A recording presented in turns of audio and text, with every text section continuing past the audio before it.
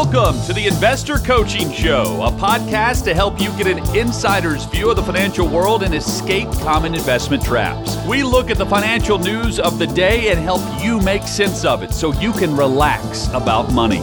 And here's your host, Paul Winkler.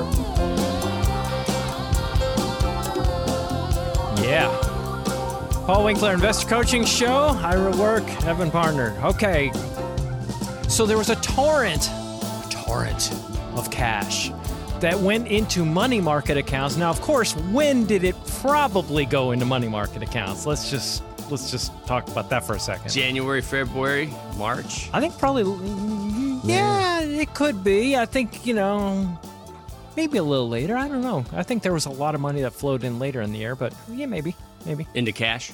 Yeah, I was just thinking, how long did it take before the interest rates actually jumped up there to some extent? Yeah. It was a little while before the interest rates got high enough where, people went, Uncle, I'm jumping in.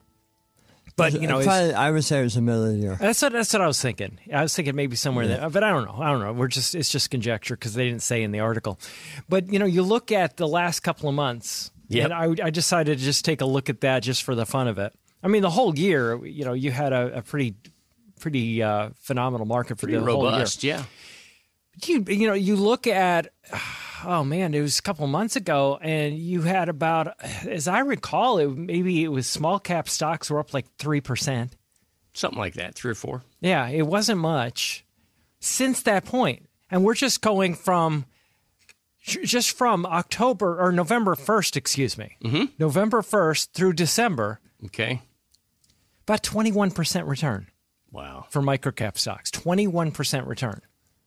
I mean, it's literally 4 years. Two or 3 years worth of return in 2 months. 6 years, yeah. Exactly. Maybe, if you look at the money market accounts paying 3 to 4%, sure. Yes. You're looking maybe 5 years of returns inside of a 2 month period. Right. It's like, wow. Yeah, and you don't know. They can go down, they can fluctuate, but they can go up. I mean, it's just like that's the way it works. But small value stocks up about 21%, small caps up about 20%, and then you had international small was the next highest asset category, about 17. Large value stocks was the next highest asset category, 17, just slightly under international small, and then large international comes in right after that. Mm-hmm. And then you drop all the way down, and then it's S&P 500. But if you look at what I thought was really interesting, because we were talking about this at home and just blabbing about, what happened under Trump versus under Biden. Uh-huh. We often talk about how like larger companies, there's this railing against larger companies because the media and the information that people get as a society, we get a lot of our information and it's regulated or channeled through these larger companies, right? The Apples, the Microsofts, and those types of tech companies. But you look at it under Trump, those companies did really, really well. From a stock market return standpoint. Just to give you an idea, is the S&P 500 from January of 2017 through 2020, December of 2020, Trump's last year in office, you had a 16% per year return. Mm-hmm. I mean, that's pretty stout. Yep. During that period of time. Next closest asset category was emerging markets at about 13%. So that's pretty doggone good. Yeah. But, from when the election was certified for Biden, which was November 9th of 2020 through December 29 of 2023, S&P 500 return wasn't bad. I mean, it was about 42% return. But total. Yeah. Total return. Yeah, not annualized. Not annual average annual return, total return, total accumulated. But it kind of floored me that small cap value stocks were 95% return. Yeah. 95% return. Next closest asset category was microcap. Now, the reason I think that's interesting, how many times have you guys going through somebody's 401k, looking at the asset mix choices, see a really good small value stock fund as a choice that they can have access to? About 1 in 20 for me. I could count that on no hands. I know it's almost non-existent. It's almost non-existent. You don't ever see those asset categories. Even international value. When's the last time you saw an international value? Because that was the third highest returning asset category. Yeah, I think the state plan actually had international value for a long time. I think you're right. I think it might have had. Yeah, but outside of that, I can't. I can't think of anything else outside of that. Yeah, and that was about a 60% return over that period of time so far. Yeah. Under, and the point that I make here is that so often what we think is that, well, gee, Republicans and they did. Yes. Yeah. Petrified about what was going to happen under Biden. And my son and I were going back and forth about this today because he was just talking about how, doesn't necessarily matter. I said, well, part of the reason it doesn't matter is because companies will adapt. Yeah. Well, that's correct because the job of the CEO is to create shareholder value. So it doesn't matter what president is in office or the House or the Senate and the laws that they create. The owners of the businesses have to figure out a way to create value for the shareholders through profits. So they just make changes to the company to stay within the laws or just kind of skirt right on the laws. Or you look back when Obama was president, you had huge unemployment. Yeah. I mean, it was major unemployment because companies basically laid off a lot of their expenses. Right. And, that's what companies will do. And the CEOs adapt, but at the same time, regardless of which party is in power, there is a certain amount of consumption that is going to go on. Yes. Whether they adapt or not. If my tires go bald, I'm not going to wait till the next election to replace my tires. Yes. If the washing machine, ruins the floor and busts a hose or whatever, Cindy's not going to accept, okay, well, if Trump gets reelected, we'll get a new washing machine. It's just, okay, you go get a new washing machine. Right. And so a lot of that activity continues regardless of the politics. Mm-hmm. Yeah, for sure. And, I'm not going to wait until somebody gets elected to go fill up my gas tank, Right. Exactly. I don't know. When you were talking about the returns since the election was certified for Biden. Yeah. And the reason I like to use that date is simply just because of the fact that markets will respond before somebody gets in office to what they think is going to happen. Mm-hmm. So that's why I use that to make sure that people understood that I wasn't cherry picking dates. And I think you said it was a total return of about 45 for the S&P. Was that the number? It's about 42. 42. So, this year it was 24. So almost, over half of that return for the 3 years plus was this year. And people were sitting in cash for that return. So just because the S&P did that doesn't mean people did that. Well, that's a really good point. And we talked about it, I think, last week. 2 weeks ago, $20 billion poured into the S&P, a record day for the SPY. Mm-hmm. And after it's come up 20%. I mean, it's just, that's why we educate people. That's why your show exists. Our show. And the thing that you think about regarding that is a lot of that money flowing in wasn't just because of novice investors. A lot of it were financial advisors driving people to put money in or get back in, quote unquote. And it is market timing by the investing community, period. Mm-hmm.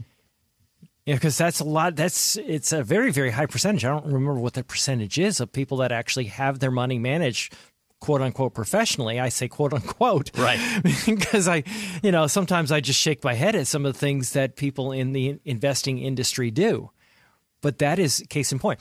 Now, one of the things you're hearing talking about right now is the level of pricing of the S&P 500 after a good year in the S&P in general. Now, in general, the S&P has had a really good year. And I hear people say, oh, it's overvalued now. It's overpriced now. It's, and I go, I don't know. I can't make that prediction. But yeah, it is selling for a higher price than historically normal. Normal is about $16, but it's, $18. Some estimates say up about $20 for every dollar of earnings. But the thing that we still remains to be seen is how much AI is going to affect the profitability and how much AI is going to be continuously implemented over the next calendar year, which is helping productivity significantly. Mm-hmm. And I'm seeing that in so many different ways where people are able to do things. You know, it was that article I was talking about a little while ago where it was from The Economist, and it was talking about how the blue-collar workers and how they have significantly benefited from AI and that their incomes have come up. And part of the reason is because they can be more productive because some of these tasks that were more challenging for them in the past and challenging for everybody, because basically it's the automation of the thinking processes to some extent. Yeah. And it's just going to get better and better. You know, so you don't know how that's going to affect profitability going forward. So, because the problem is what you're looking at when you're looking at PE ratios, you were looking at a static number. You're looking at 1 year's worth of earnings. Even if you're looking at forward earnings, you're only looking at 1 year of forward earnings. And when you're buying a company, you're not buying just next year's earnings. You're buying the year after that, then the year after that, year after that, right? Yeah, and we talk a lot, when we're analyzing portfolios or looking at, the S&P 500 as a category, and the index is cap weighted, meaning, you allocate more of the stock to those big, huge companies. That also affects the average PE for the S&P 500. And so, chances are if you start to break that down, a lot of the other members of the S&P 500 that aren't, the Magnificent Seven or whatever the term is this year. Magnificent Seven, right. Uh-huh. They may not be anywhere near 18-1. That is so true. Well, if you look at some other asset categories, I'll give you a couple examples. Emerging markets value stocks, what we use in that area of the market, $7.50. Yeah. You've got U.S. value stocks are at $10 versus $20 for the S&P. So you take that number and you go, well, what does that mean? If I take 1 divided by 20, that's 5%. That's the earnings yield. That's what that's called. If you take 1 over 10, it's 10%. It's double the earnings yield for the S&P 500 to look at value stocks, and it's well more than that. If you look at small value stocks, they're sitting at $8.91. Yeah, that's more than a 10% earnings yield. It's about 12% earnings yield right there. So you look at these other areas of the market, as Evan is saying, a lot of other areas of the market are, and that's why you want these asset classes held separately. The problem with the S&P 500 is that the Magnificent Seven, when you put your money in an S&P 500 fund or a total market fund, like you'll see like companies like Vanguard and Fidelity have, what you end up with is an overabundance of your money going toward these very, very big companies. He's right. There are a lot of S&P 500 companies that are selling for a much, much lower multiple. Yeah. Much lower multiple. But very little of your money's there. Right. So you're not going to benefit if they go up in value. They're not going to benefit nearly as much for that reason. So that's the problem. That's why diversification is, you typically don't. I don't want to do that. I don't want to have total market funds, and that's what you'll typically see in a lot of these target date funds. The Magnificent Seven make up 29% of the S&P 500. So just think of that. 7 companies almost out a third. Of 500 companies. So basically, if the bottom 250 companies went up, but those 7 went down, the whole index goes down. Yeah, it sure could. Yeah. Yeah, depending on how much one goes up versus the other goes down. Yeah, absolutely. But those seven companies basically control the index, or a big part of the movement of the index. That's a great point, Ira. Hey guys, if you want specific advice for your unique situation, schedule a free 15-minute phone chat with one of our trusted advisors by going to paulwinkler.com/call. We don't sell any products, and our advisors don't make any commissions, so this isn't a sales call. We have a coaching process that helps you understand investing and relax about money. Don't put blind trust in anyone with your financial assets. We want to partner with you in the process so you know what you're doing and why. We manage assets on a fee-only basis, which means that when you do well, we do well, which aligns our interests with yours from the start. We also bring you into the financial planning process that gives you a clear plan so you can find the freedom to pursue your purpose. All our advisors are degreed planners too, with years of experience. So schedule a free 15-minute phone call with an advisor by going to paulwinkler.com/call. Okay, you guys, you got a pass for 2024.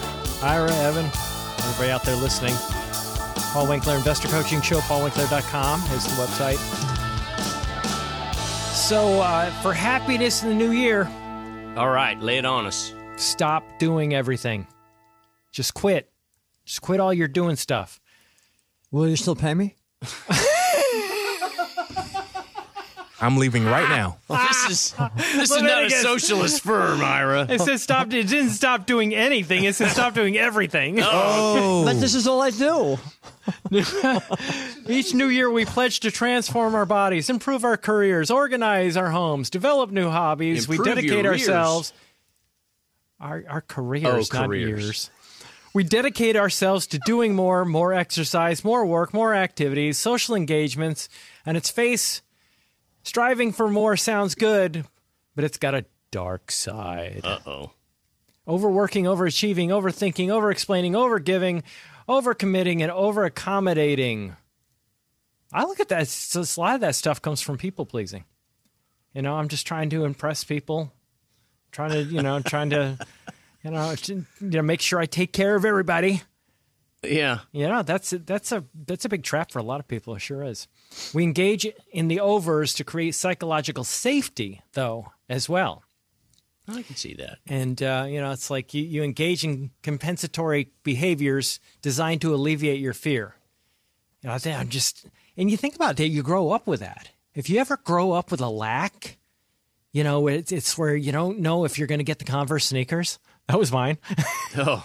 You don't know if you're going to, if you're going to be able to make it, or you don't know, because, a lot of times people do grow up in precarious, where they don't know if they're going to have a meal. They don't know if they're going to have, parents have struggled paying the mortgage, or they struggle paying for things. And then what they end up doing is just going, oh, gosh, I don't know when the gravy train's going to end. Yeah. Just got to work. And then, I've had people that they get to retirement and if they're loath to spend any of the money. Yeah. Mm-hmm. I can't remember if this story came out of World War II or what. You may remember it from some of your master stuff, but I want to say it was either like war orphans or something, and they couldn't get them to eat. And, like they'd give them a bread or something like that, and they wouldn't eat it. They just hold on to it. And it was interesting. They started heating potatoes and putting it at the foot of their bed under the covers. And so it served two purposes. It was heating their feet, but they had food there, and they knew that they already had something, and they started like eating the bread or whatever they had fed them. It was really interesting that they didn't want to turn loose of what, kind of like you were saying, they thought, well, that's maybe is our last meal, and so they did that. It's a challenge to get people to spend in retirement, for that reason. They said, consider overachieving, the unrelenting drive for high performance. The conventional wisdom is that striving to be one's best is a form of resilience. And it says, but, psychology found no relationship between actual performance and perfectionism, typical of overachievers. But, you look at that and go, well, shoot for the stars and hit the moon is better than shooting for the moon and hitting a rock. You want to shoot for excellence. I read that when I was like 7 years old. I remember it. It was in a little book that I had.